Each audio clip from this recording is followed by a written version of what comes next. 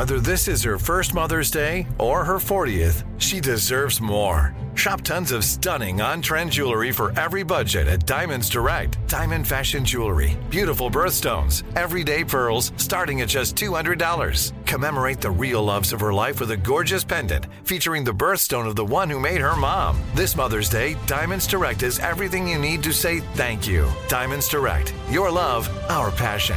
Online at diamondsdirect.com.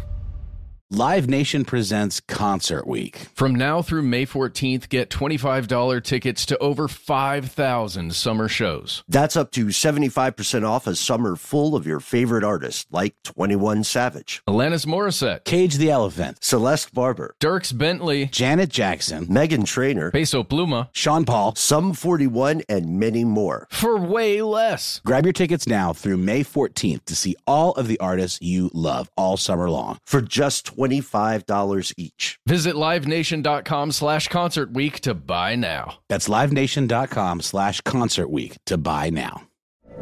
From BBC Radio 4, Britain's biggest paranormal podcast is going on a road trip. I thought in that moment, oh my God, we've summoned something from this board.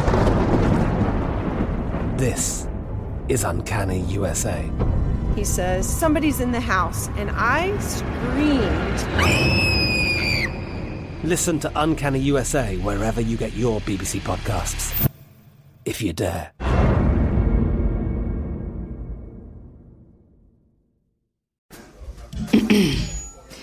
AT&T connects an ode to podcasts. Connect the alarm. Change the podcast you stream. Connect the snooze. 10 more minutes to dream.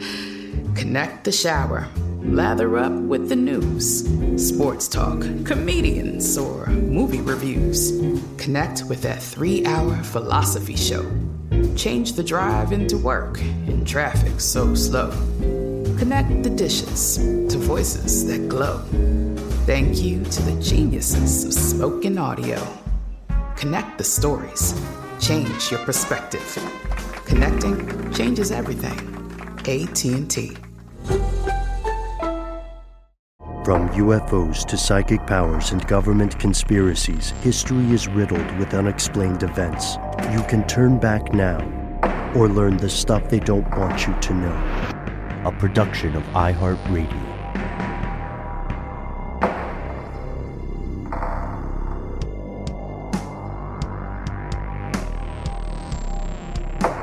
Hello, welcome back to the show. My name is Matt. My name is Noel. They call me Ben. We are joined, as always, with our super producer, Alexis, codename Doc Holiday Jackson. Most importantly, you are here, and that makes this stuff they don't want you to know. It's the top of the week, which means it's time for our strange news segment. And we have some doozies here, actually. Before we started rolling, we were talking back and forth about some of the difficulties we had just getting this down to 3 stories. Several of these may be familiar, but it's going to be very strange if you are already aware of all 3. So I got to say, Noel, as soon as you told us about your story for today, I was torn, man, because my first reaction was, this is terrible and frightening. And my second reaction was, this would look so cool in a sci-fi film. You know? Well, I mean, it's probably something we've seen in sci-fi films. It makes me think of Terminator 2 when you see that epic scene of the actual Terminator exoskeletons crushing skulls, with their giant bulldozer things, and there's these flying like UAV looking things with mounted laser cannons, one would assume. This is sort of like that, only like a little more grounded in what I guess passes for reality these days. There's an article in express.co.uk. The headline really says it all. British Army unveils first shotgun-armed drone, which uses AI to take down enemies, wait for it, indoors. Wow, close combat drones. It's exactly right, Matt. Close combat drones. And you sort of think to yourself, like, well, that seems like a thing that they would have already done, or that somebody would have already had this idea. It doesn't seem particularly unique. But it turns out that drones need open spaces to fly. efficiently because of a lot of things, because of, bumping into stuff, but also just air current. And apparently indoors in close quarters, walls actually disrupt the airflow in such a way that can cause the drones to become unwieldy when they fly. And the British Army is working with a company to develop these particularly sophisticated drones that are armed with two double barrel shotguns that can fly indoors. And the one really important use for this would be, let's say you've breached the walls of an enemy stronghold of some kind, and you want to send folks in, like, SWAT style, or you kick in the doors and do all the cool hand movements and all that stuff, and, throwing up the different signals and flanking and whatnot. And that's when a lot of people die, because you're going into unknown territory, and there's usually people waiting, fully armed to take you out. And so you're kind of at a disadvantage there. With these little guys, you can send them in ahead to scout the thing, because they'd be equipped with cameras too, but they're also equipped with close range blasters, essentially, that can take some of these enemy combatants down, literally. I gotta say, I fully retract my earlier statement about this being cool in a sci-fi sense, because I was thinking of something different that maybe will happen. I initially, in my head, was thinking of a drone that would be small enough to be mounted on a shotgun or another firearm, such that you could shoot you could discharge the firearm, and then if someone is running away, you can click another trigger, and then a drone goes after them to monitor them. That's what I was thinking. You want nested drones. That is imaginative, my friend. I like that. That sounds like something out of like an anime or maybe Total Recall or something. That's super cool. But these are drones with firearms attached to them. They have 6 rotors.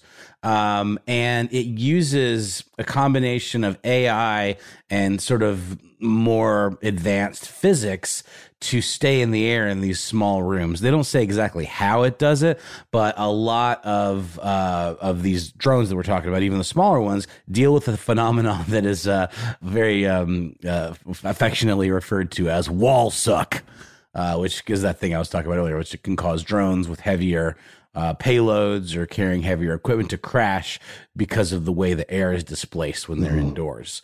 That makes sense. I've seen there are other drones that have that kind of weaponry. I think Russia, as reported by The Verge, specifically does have a drone with a literal shotgun mounted on the frame. But that thing, I think, would, just from the shape of it, looks like it would be vulnerable to wall suck, like you're describing. And it's meant, at least officially, to hunt down other drones. But with this, I think from the design you're describing, that those multiple rotors give it much more, I guess, agility, freedom of movement, and it can work with that lack of air currents. Because you're right, a lot of these, especially the ones that seem kind of designed almost like paper planes or a stereotypical plane, a lot of those feel like they have to have a ton of open space, which just would render them useless indoors. So this is, technologically speaking, this is a great breakthrough. But what do you think is going to happen? Are they, so they're announcing these, they've unveiled them, but do they have a timeline of when they're coming out? Yeah, we were all three of us trying to find some footage or like a prototype photo or something, and it doesn't seem like it's at that level. I don't know if this is announced or if this is like a leak or something, but there's a couple articles about it. This one on Gizmodo has a little bit more info. It's something that's being spearheaded by the United Kingdom Strategic Command, which is the agency that supports the Ministry of Defense. And they are the company that is developing these battle drones has remained unnamed. But we do know that the model number under development is something called the I-9, and that it is operated by a person with a remote control. And the AI, in addition to helping maintain the equilibrium indoors, also identifies targets. So it essentially has like predator vision on board, kind of targeting capabilities. I'm assuming with some kind of infrared or some ability, night vision or what have you, for different situations. There's an article in the Times that has, I think maybe it's a picture of the drone. Is it the I-9 with the 6, the hexacopter? Because I think that's just an example of a hexacopter drone. Okay, yeah. But I haven't looked at the Times. I was looking at Forbes. This thing is being reported all over the place. But it's in slightly different ways, and maybe it's just because some of the reporting is bringing in mention of several other types of drones and several other companies.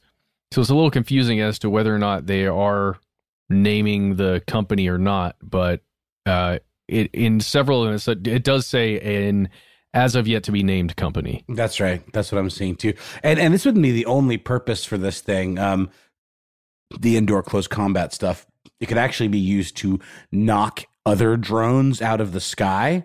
And there could be other models that replace these dual shotguns with a small rocket launcher or a chain gun, which I believe is kind of like an automatic machine gun type situation, isn't it? Yeah, a chain gun is insane. Like a Gatling gun, right? Yeah. Mm-hmm. The craziest thing to me is that whatever AI they're using to control the actual stabilization of the vehicle, like that's got to be so robust to be able to fire something with so much force and still be flying in the air enough for a human pilot to continue to pilot it. Because you just imagine the shake that would occur if you would blast it backwards against the wall, Yeah. The recoil resistance is clearly one of the primary breakthroughs, I think, from a programming and an engineering perspective. But the thing is that regardless of how smart a drone can be, we have to remember that a shotgun is dumb and bullets are dumb. It's not as though a shotgun, at least the kind they're talking about, will have ammunition that is capable somehow of differentiating between a target and a civilian. Like, innocent people will likely die if something like this is deployed inside a council estate, which is kind of like a subsidized housing in the UK. They're crowded, dense areas. I would be interested to hear how the AI is aiming to differentiate between targets and find the right person, because facial recognition is screwed right now. It's clearly got problems. That's a really good point, Ben. I will say it does require input from the operator to actually deploy any kind of weaponry on a target. So it's not like the thing could just decide on its own to murder people. And correct me if I'm wrong, but I think it's specifically because it's being designed by the armed forces. It's specifically for conflicts essentially that are occurring, in Afghanistan or another country where there's an official, essentially war conflict. True. Yeah. But at least for now. Yeah, exactly. That's how this stuff rolls out, right? Tested out in a country that will test out in a country that is a war zone, right? Skirt some of the other legal restrictions that would exist in your country, and then give it to the law enforcement of your home country. I mean, that's why do you think there's so many MRAPs as part of U.S. law enforcement today? There's a huge business. Well, it's the same thing that we talked about with that slippery slope with that Clearview facial recognition software, where it's, oh, no, this is only for law enforcement, guys. Don't be crazy, but in the same way that a lot of things like tasers and radar detectors, and we've talked about this, start off as only for law enforcement or only military. Eventually, if they're affordable enough or can be copied, with something like this, I'm surely it's going to be quite expensive, but I can't imagine it would be as expensive as like one of those massive UAVs, that look like a small airplane. I mean, it'd probably be like tens of thousands of dollars rather than like hundreds of thousands of dollars. That's just my guess. I just picture a world where if you wanted to, you could get your own dual shotgun drone. People make them. Sure. People have been making, in like the backyard experiment level, people have been making this stuff in their own houses. the thing is, again, the recoil problem. I'm sure you can find plenty of videos where someone's like, all right, we're going to fire the gun I mounted on this drone. And then you see the camera on the drone just sort of go smashes into a tree. Yeah. This is something that's on the radar of some, human rights organizations. I mean, first of all, a U.S. company, Duke Robotics, recently released an octocopter that can carry heavy weapons. And that's to quote, be used in various military applications, including, here's where it gets crazy, Ben, border patrol law enforcement, drone-on-drone warfare, and counterterrorism. Jeez. Okay. Yeah, I don't know. It's, again, slippery slope. And then there's actually Human Rights Watch published a paper recently that, kind of talked about some of the issues behind lethal autonomous weapons, but also mentioned that they, quote, can have military and humanitarian benefits.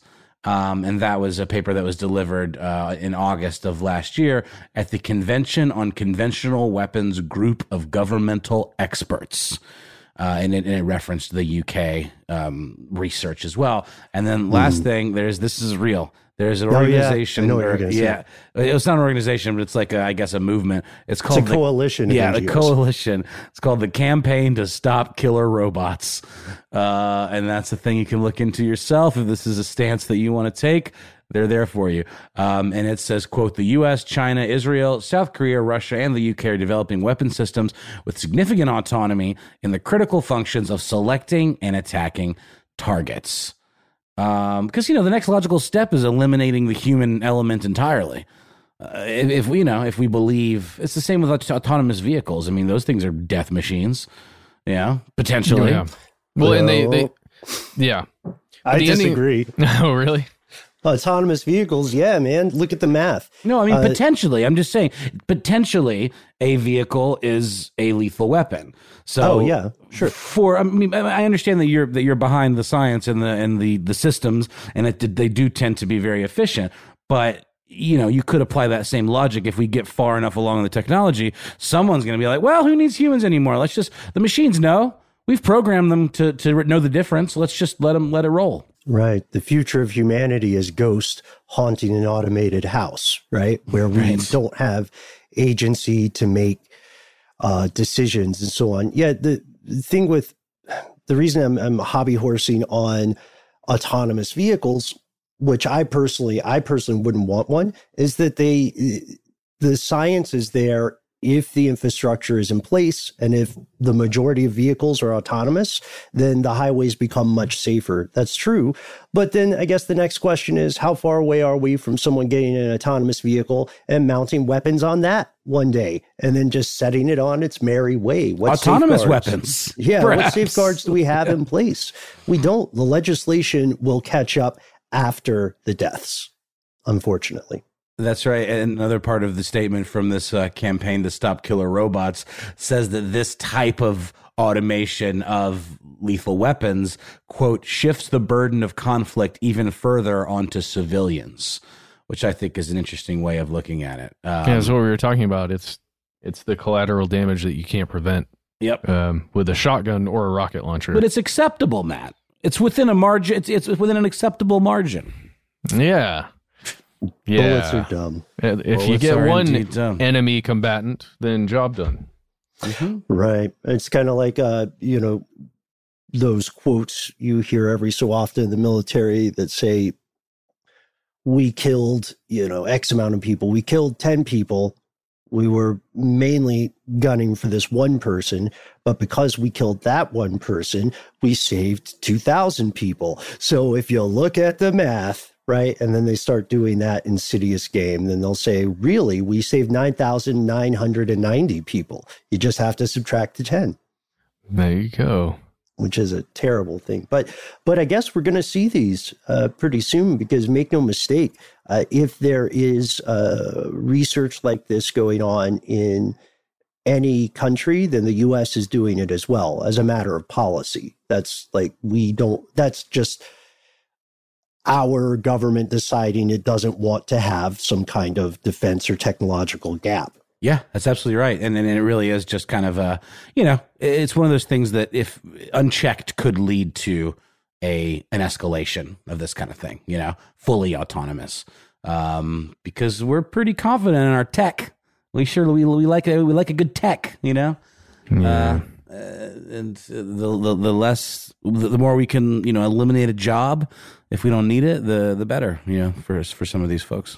Oh, that's a very excellent point. It's a story for a different day. But why does everybody forget?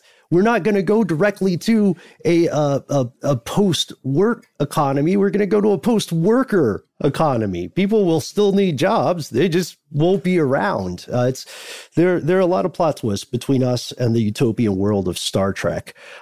But there we have it. Thanks for bringing that, Noel. Any last words on this one? Well, not on that. Really quickly, though, I couldn't help myself. This came up when I was looking for stories today, unrelated to anything or even remotely conspiratorial, but maybe. There is a new ebook released on Amazon by MJ Edwards that's called "Kissing the Coronavirus." And I want to read you. From Wuhan to Washington, right? Wuhan to the White House. I want to read you the description real quick. She was supposed to cure the coronavirus. Instead, she fell in love with it. Dr. Alexa Ashington Ford is part of a crack team of scientists tasked with finding the cure to the devastating coronavirus. Little did she know, she would end up falling in love with it in this steamy viral erotica. Kissing Coronavirus is a steamy tale about forbidden love and dark desires come to life. That's real, and you could purchase that? Yeah, it's free, absolutely free on Kindle Unlimited, and it's $6 on paperback. But the part that they don't really put front and center is that it's only 15 pages long. That's amazing. Wow. Sorry, I had to. I couldn't help myself. But that's all I got. I think we can take a quick break from our sponsor and then come back with some more actual strange news. Live Nation presents Concert Week. From now through May 14th, get $25 tickets to over 5,000 summer shows. That's up to 75% off a summer full of your favorite artists, like 21 Savage, Alanis Morissette, Cage the Elephant, Celeste Barber, Dierks Bentley, Janet Jackson, Meghan Trainor, Peso Pluma, Sean Paul, Sum 41, and many more. For way less. Grab your tickets now through May 14th to see all of the artists you love all summer long. For just $25 each. Visit livenation.com/Concert Week to buy now. That's livenation.com/Concert Week to buy now. Snag a Job is where America goes to hire, with the deepest talent pool in hourly hiring. With access to over 6 million active hourly workers, Snag a Job is the all-in-one solution for hiring high-quality employees who can cover all your needs. On demand, temp to hire, part-time or full-time. You name the position. Warehouse worker, retail associate, grocery store clerk, fitness trainer, baker, stylist, bellhop, podcast producer? Yeah, Snag a Job's got a worker for that.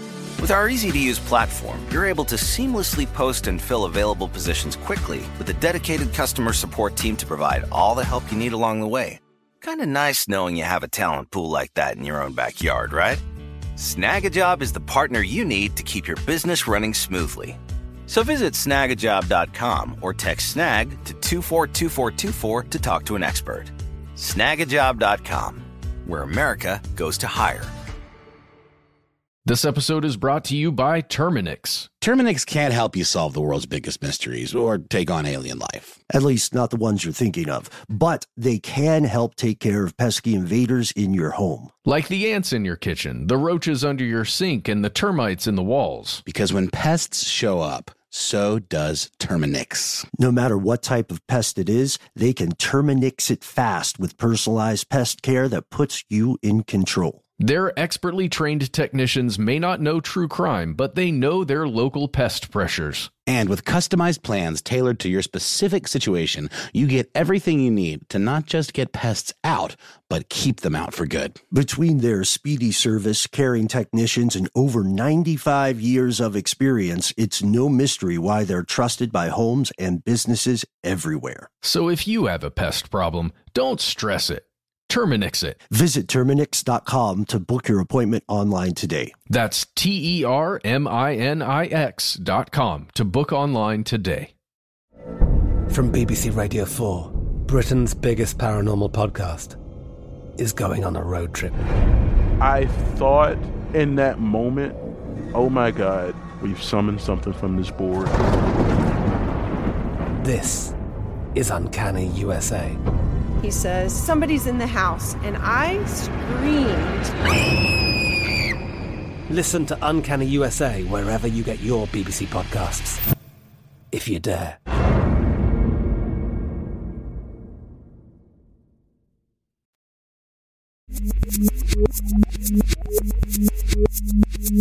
Hello, and we are back.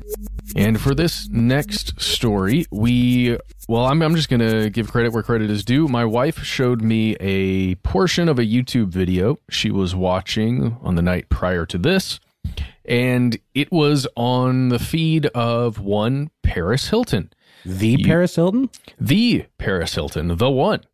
And to be completely honest, this is not somebody that I have thought about or, honestly been looking at anything from for a long time. I guess because Paris Hilton had such a large stardom. What was that? The early 2000s? Yeah, Sure. it was like she was palling around famous with for not doing anything. Yeah. Famous for being an heiress. That's right. But she was always palling around with what's her face? Lionel Richie's daughter.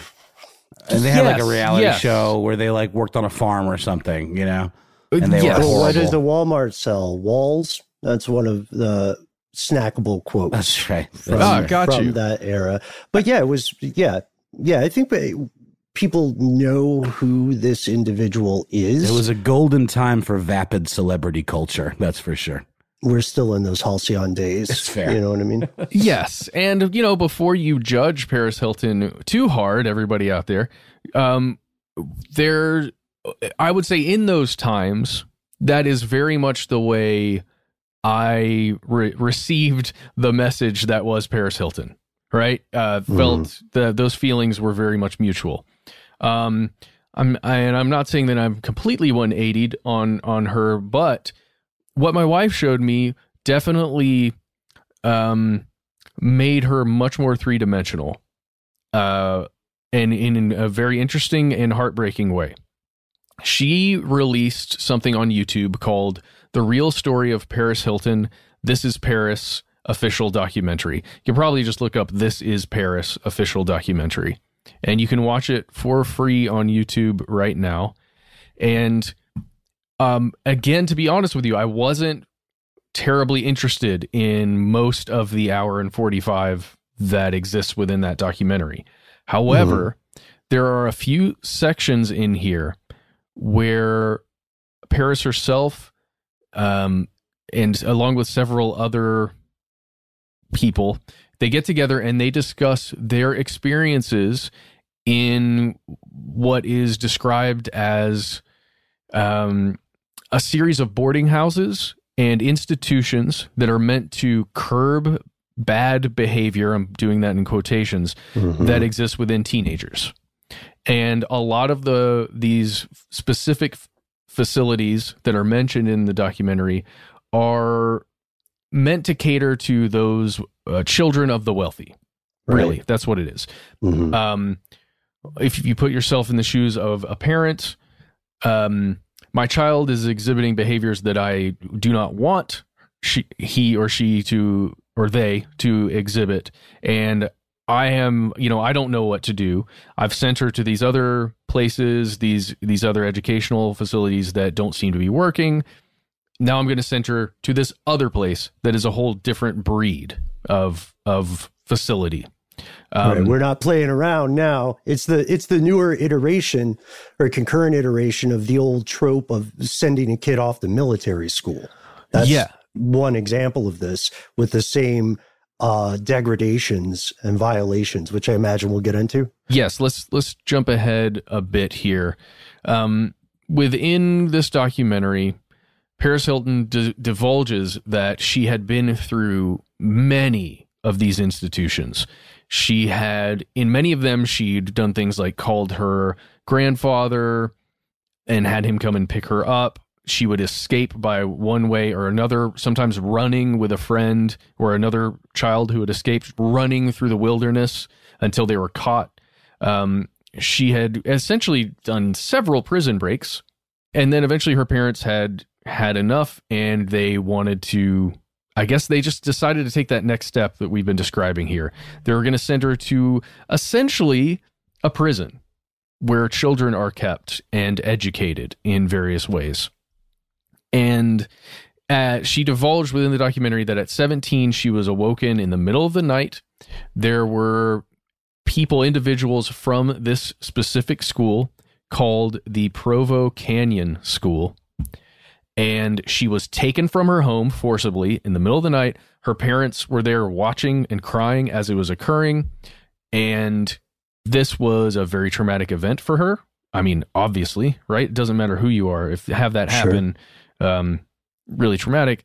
And once she got there in the middle of nowhere in Provo, Utah, she was kept for 11 months.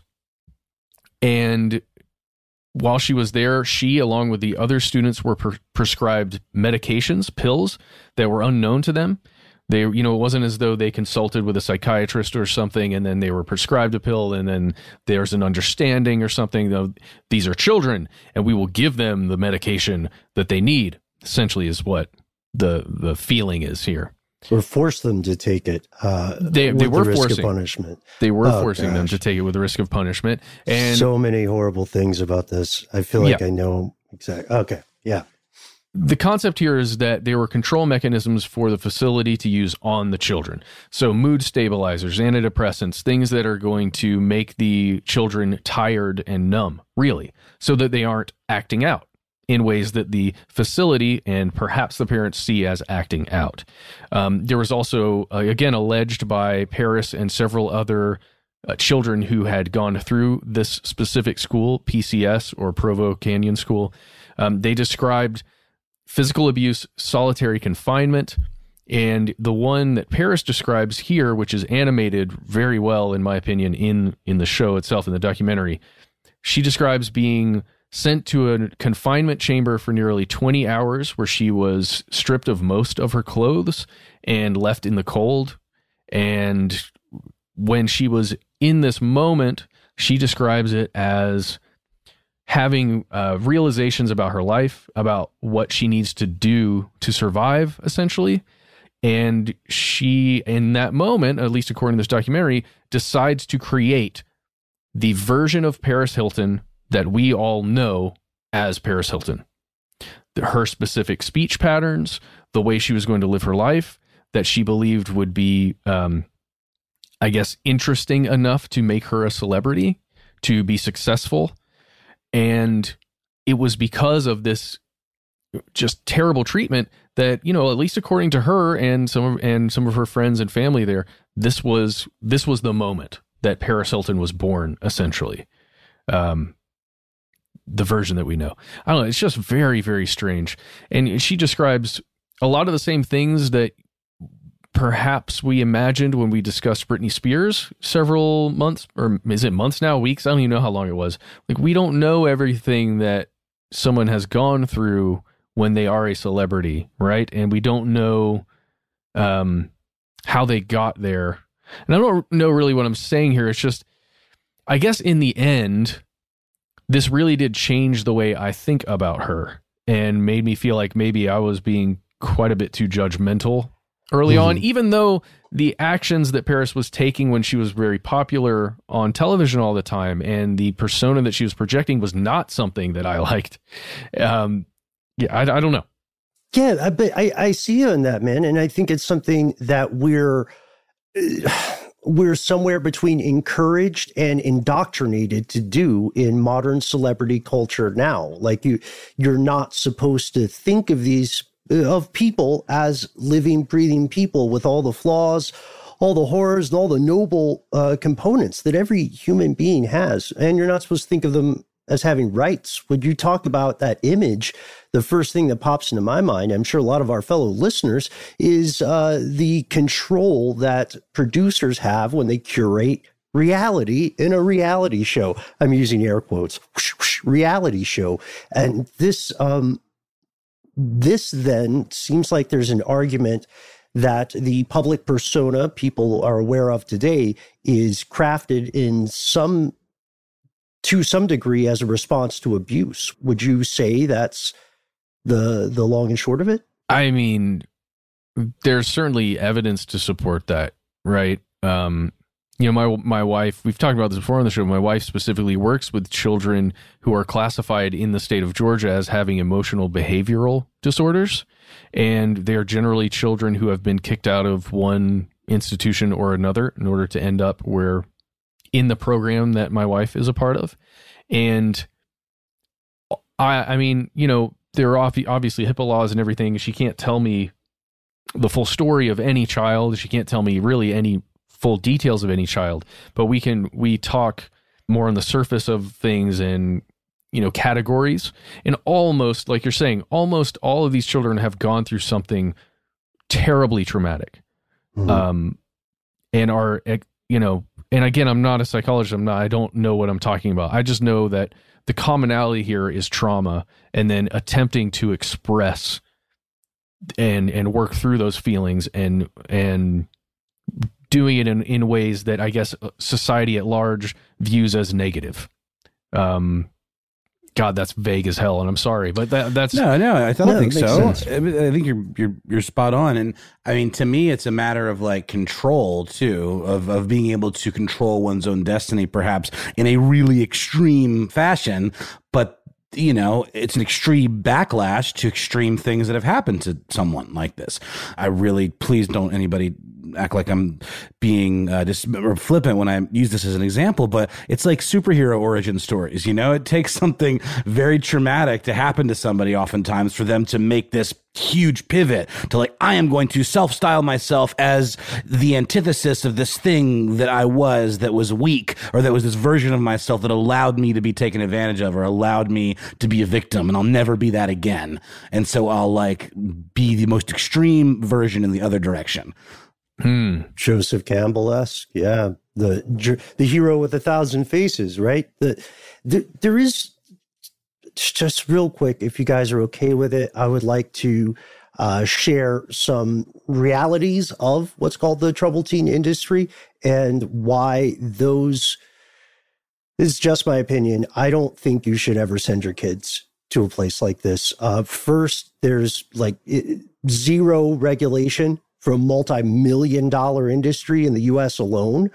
The punishments are ineffective. They don't work. Kids have died in these programs because of those punishments. Like you said, Matt, kids are getting snatched Elian Gonzalez style from their homes. I believe you said Paris Hilton had to call her grandfather, right, to get out. And just being able to get outside communication is quite a coup in many of these programs. They are private companies, which means they are profit motivated. Yeah. And again, the thing about the methods they use that are brutish and insane is that they are ineffective. Look at our earlier episodes on whether or not torture works. Spoiler alert, it doesn't. And that's what they're doing. And it's a good point, Ben, and I don't disagree with your opinion, sir. I'm sorry. It's just, again, I'm not a psychologist. I'm not. No, yeah, it's the same deal, right? But I totally agree with your assessment, though. It feels as though they don't work if they are if the children are being treated like prisoners. And the scary thing is that for decades, there has been thinking within the field of psychology. There's been all kinds of testing that's been occurring to see what would actually benefit a quote unquote troubled teen.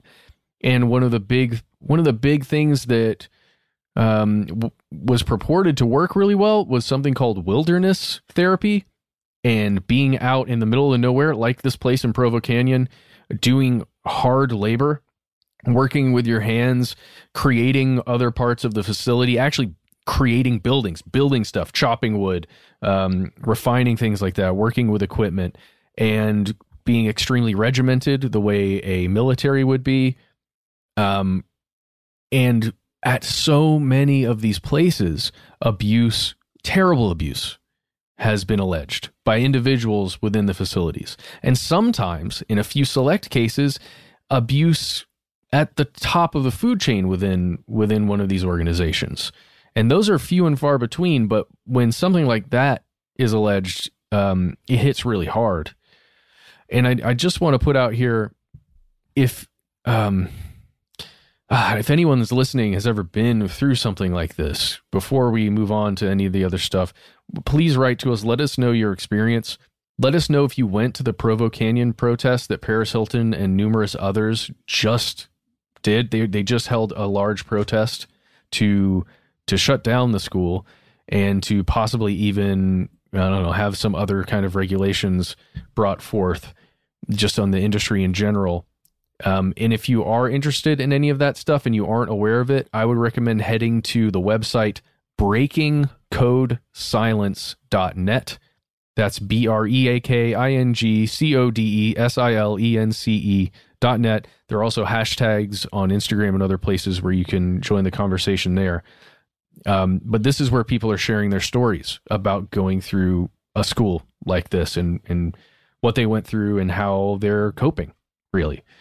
The final thing here is that Provo Canyon School, which is the institution in question here that Paris was talking about, they put forth a statement, and it's from October 9th, 2020. And in their statement, they are saying that the Provo Canyon School was sold in August of 2000, and they cannot comment on operations or patient experience prior to that timeline.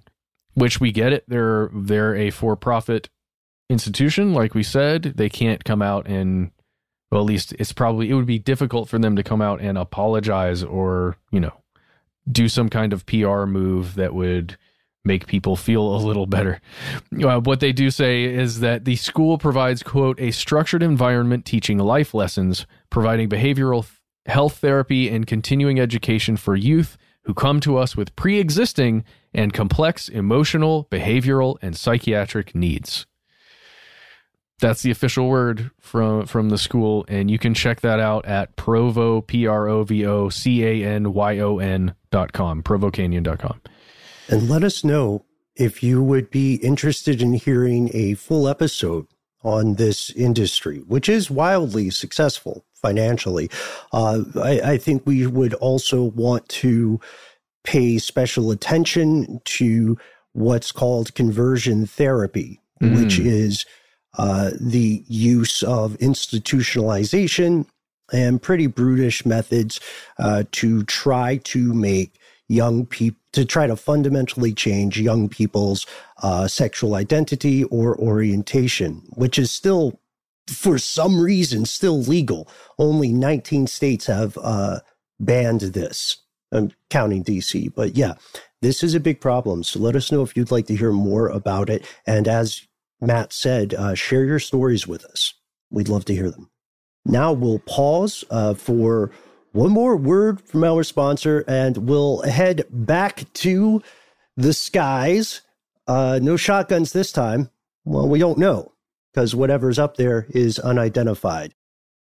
Live Nation presents Concert Week. From now through May 14th, get $25 tickets to over 5,000 summer shows. That's up to 75% off a summer full of your favorite artists, like 21 Savage, Alanis Morissette, Cage the Elephant, Celeste Barber, Dierks Bentley, Janet Jackson, Meghan Trainor, Peso Pluma, Sean Paul, Sum 41, and many more. For way less. Grab your tickets now through May 14th to see all of the artists you love all summer long for just $25 each. Visit livenation.com/Concert Week to buy now. That's livenation.com/Concert Week to buy now.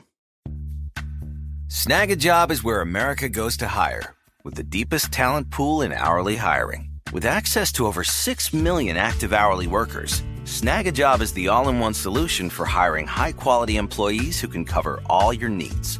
On demand, temp to hire, part-time or full-time. You name the position. Warehouse worker, retail associate, grocery store clerk, fitness trainer, baker, stylist, bellhop, podcast producer. Yeah, Snag-a-Job's got a worker for that. With our easy-to-use platform, you're able to seamlessly post and fill available positions quickly with a dedicated customer support team to provide all the help you need along the way. Kind of nice knowing you have a talent pool like that in your own backyard, right? Snag-a-Job is the partner you need to keep your business running smoothly.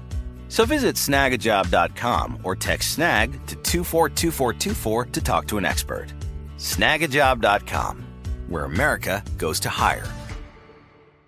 This episode is brought to you by Terminix. Terminix can't help you solve the world's biggest mysteries or take on alien life. At least not the ones you're thinking of. But they can help take care of pesky invaders in your home. Like the ants in your kitchen, the roaches under your sink, and the termites in the walls. Because when pests show up, so does Terminix. No matter what type of pest it is, they can Terminix it fast with personalized pest care that puts you in control. Their expertly trained technicians may not know true crime, but they know their local pest pressures. And with customized plans tailored to your specific situation, you get everything you need to not just get pests out, but keep them out for good. Between their speedy service, caring technicians, and over 95 years of experience, it's no mystery why they're trusted by homes and businesses everywhere. So if you have a pest problem, don't stress it.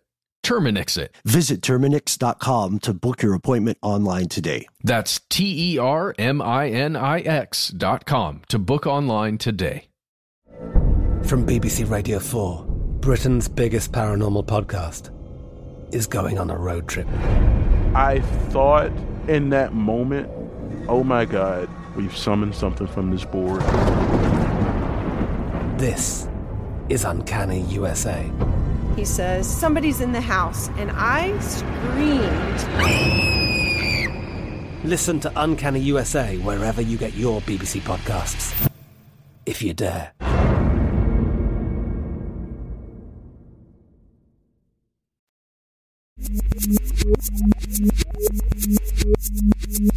And we're back. So this was hard for me to avoid mentioning because I try not to bug you guys on the weekends because like the last thing they need is crazy text from this jabroni. But here's what happened quite recently. Harry Reid, who you have heard about if you follow the U.S. news, was recently in a documentary, and this documentary is called The Phenomenon, from a director named James Fox.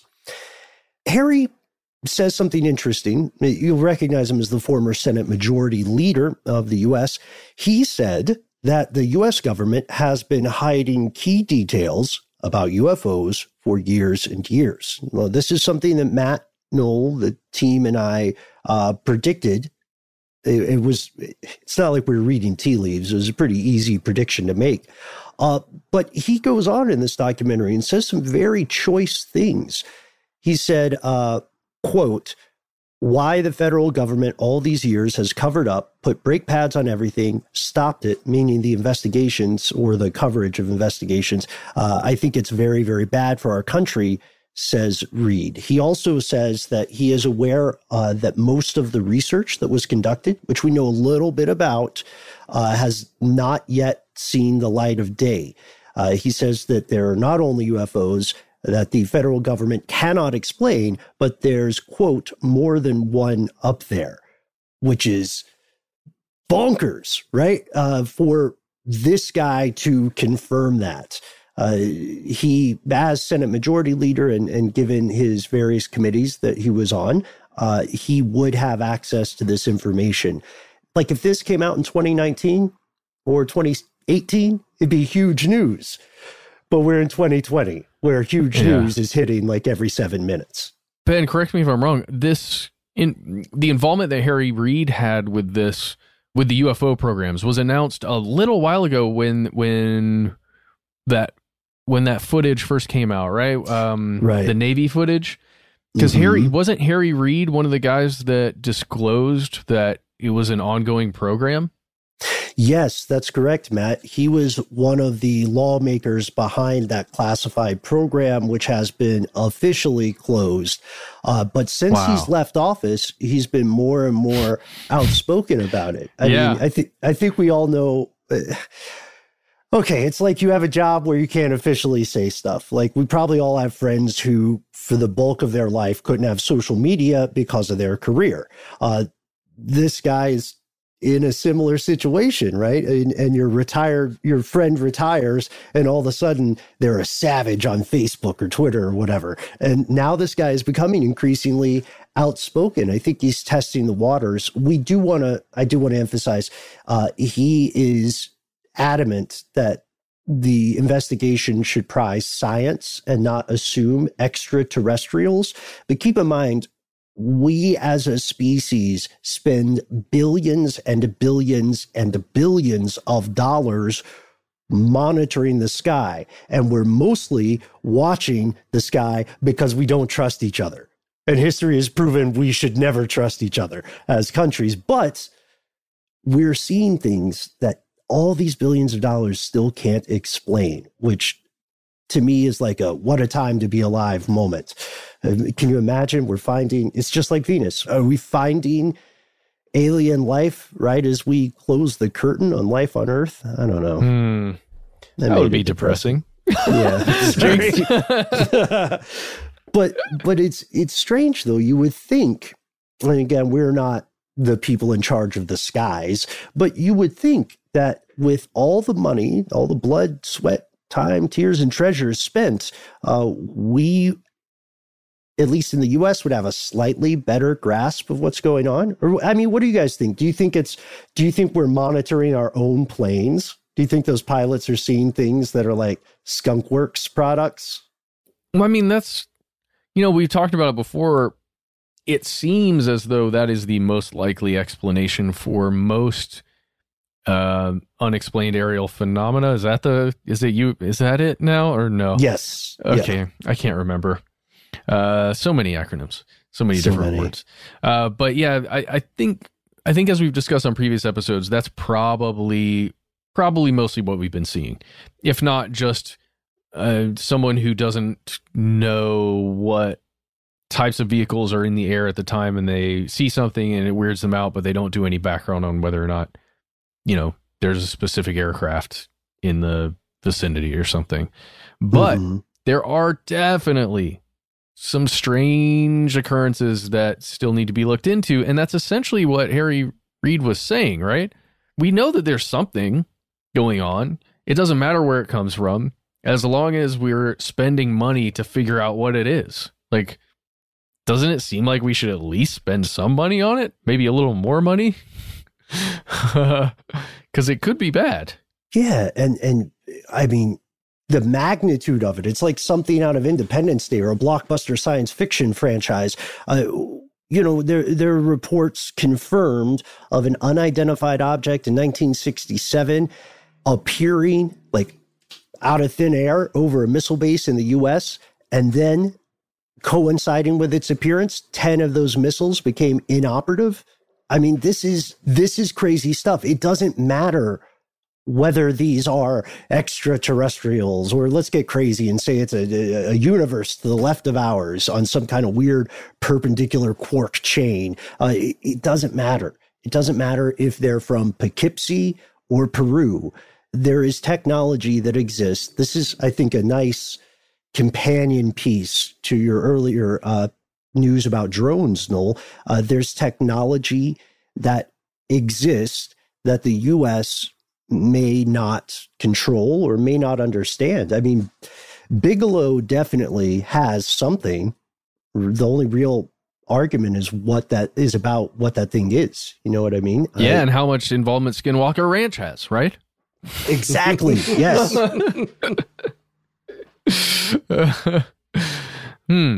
This is fascinating. Harry Reid, man. Never would have thought he'd be the guy coming forward. Let's get him on the show. If he'd be down, but I wouldn't want to just talk about UFOs. There's so many other things I want to ask Harry Reid about. Yeah. School of Americas.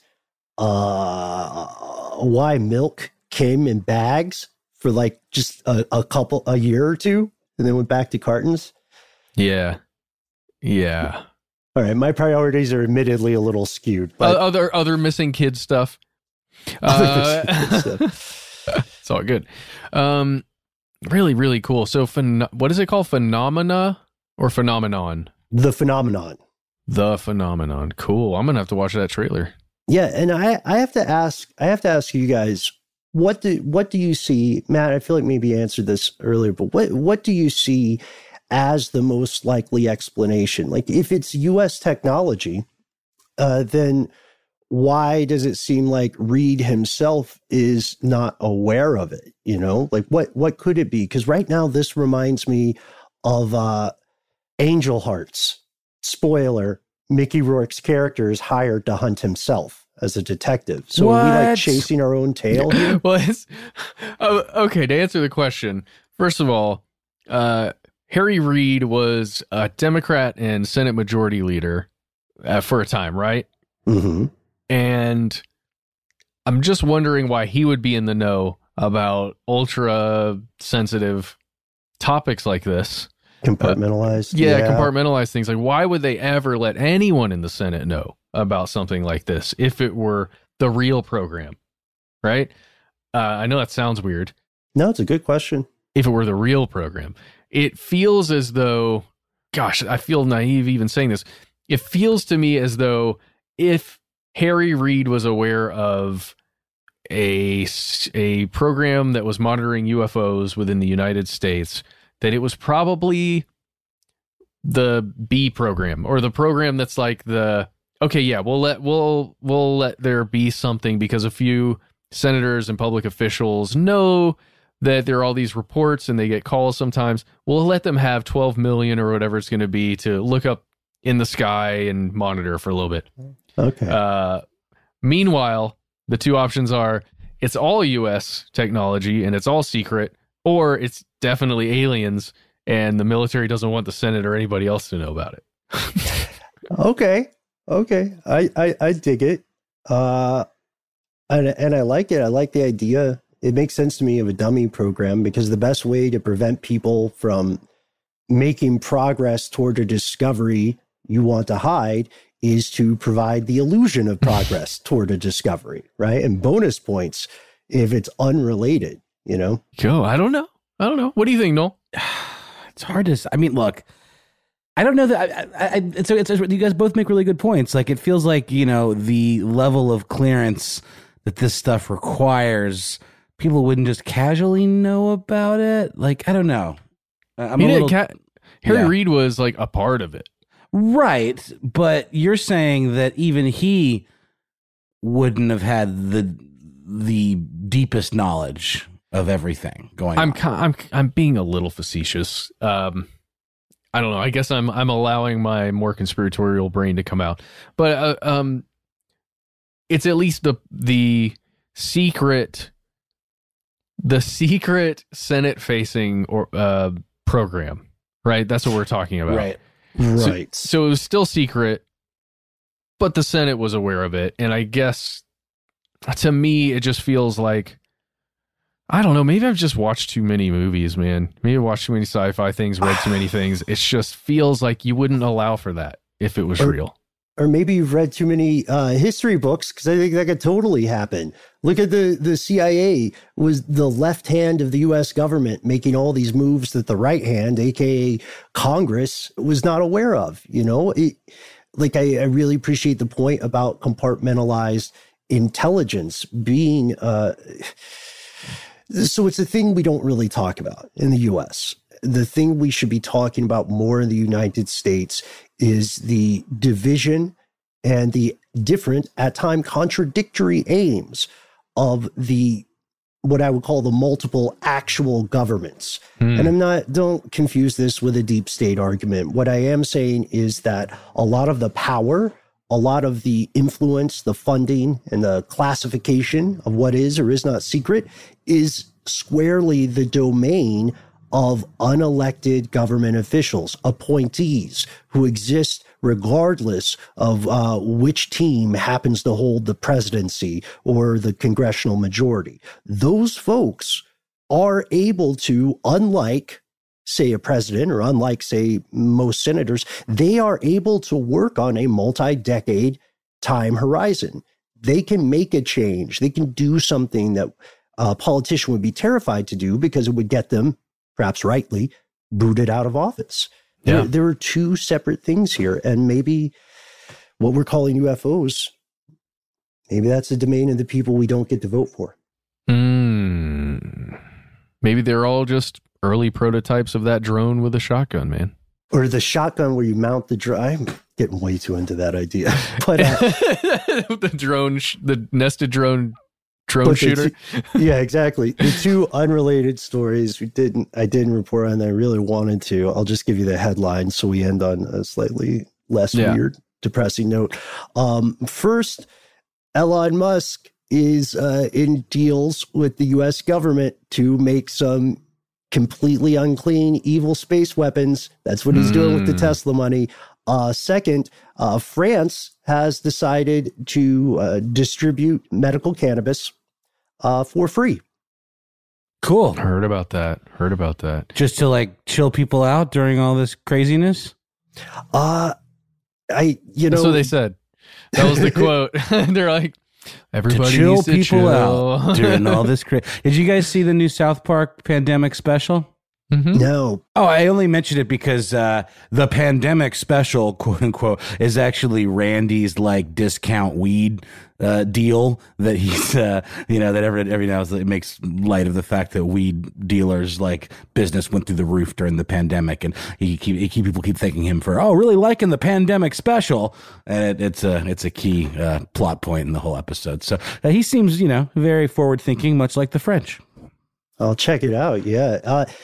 They're rolling it out for 3,000 people in March of next year. Not too clear on the qualifications you have to have. This may be good or bad news for some of our listeners. You do have to live in France. Yeah, but no, that's They're not amazing. delivering it. I'm just thinking 3,000 people. Think about the population of France, and then 3,000 people get free weed. And how are they being chosen? Yeah. Is it terminal? Are these people with terminal or incurable conditions? There are certainly more than 3,000 of those people alive in a country of that size. Is there do you have to submit a high dia and like the best ones get free weed? I have never heard the portmanteau idea, and I love it. Did you write that? No. That is wonderful. Yeah, I can't really talk about it, but it is a thing. That's wonderful. Also, the word portmanteau is itself a portmanteau. That's pretty neat. I did not know that. That's very meta, Ben. And with that, we are going to call it a day before the drones break in, or before, I guess we can be honest about it. We're probably too old to be locked up in the troubled teen industry, right? I don't know. The troubled middle-aged guy town. I think that's just prison. It sounds an awful lot like getting black bagged. Oh, yeah. Yeah, that's exactly what it was. Here's hoping that today's strange news does not find you getting black bagged.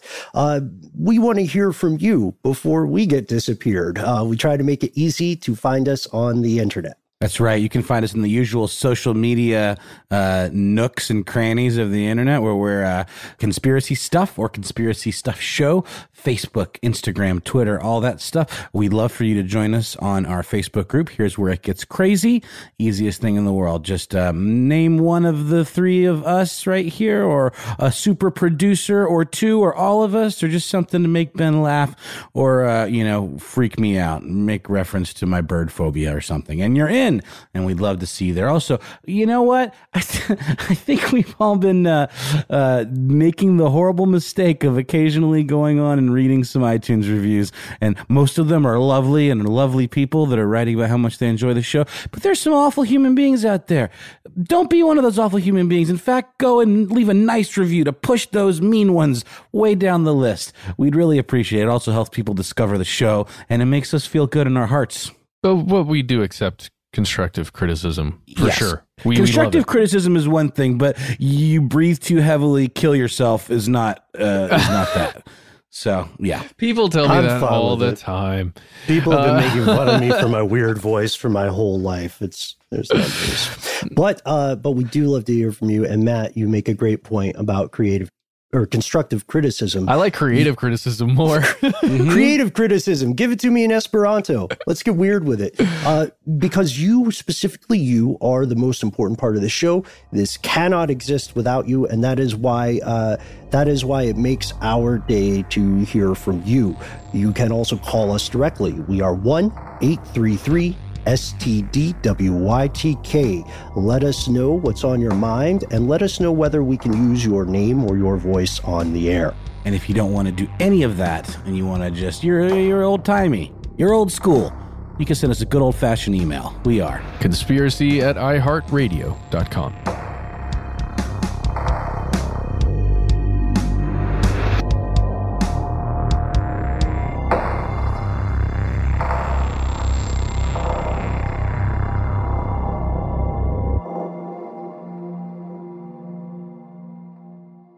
Stuff They Don't Want You to Know is a production of iHeartRadio. For more podcasts from iHeartRadio, visit the iHeartRadio app, Apple Podcasts, or wherever you listen to your favorite shows. I'm Katya Adler, host of The Global Story. Over the last 25 years, I've covered conflicts in the Middle East, political and economic crises in Europe, drug cartels in Mexico. Now I'm covering the stories behind the news all over the world in conversation with those who break it. Join me Monday to Friday to find out what's happening, why, and what it all means. Follow The Global Story from the BBC wherever you listen to podcasts. Live Nation presents Concert Week. From now through May 14th, get $25 tickets to over 5,000 summer shows. That's up to 75% off a summer full of your favorite artists, like 21 Savage, Alanis Morissette, Cage the Elephant, Celeste Barber, Dierks Bentley, Janet Jackson, Meghan Trainor, Peso Pluma, Sean Paul, Sum 41, and many more. For way less. Grab your tickets now through May 14th to see all of the artists you love all summer long for just $25 each. Visit livenation.com/Concert Week to buy now. That's livenation.com/Concert Week to buy now. Attention, true crime enthusiast. Searching for a way to unwind after diving deep into the mysteries that keep you up at night? Look no further. Introducing Lazarus Naturals, your trusted companion for CBD relief. With a commitment to transparency, Lazarus Naturals oversees every step from farm to doorstep, ensuring purity and quality you can trust. Visit LazarusNaturals.com today and discover how CBD can help you decompress and recharge for your next investigation. That's LazarusNaturals.com. Lazarus Naturals, your partner in unraveling the mysteries of true crime. Not available in Idaho, Iowa, or South Dakota. Dealing with pests can be a pain, but relax. Terminix can help. Because when pests show up, so does Terminix. With over 95 years of experience, they have what it takes to take on any pest problem fast. If your home or business has pests, don't stress it. Terminix it. Visit Terminix.com to book your appointment online today. That's TERMINIX.com.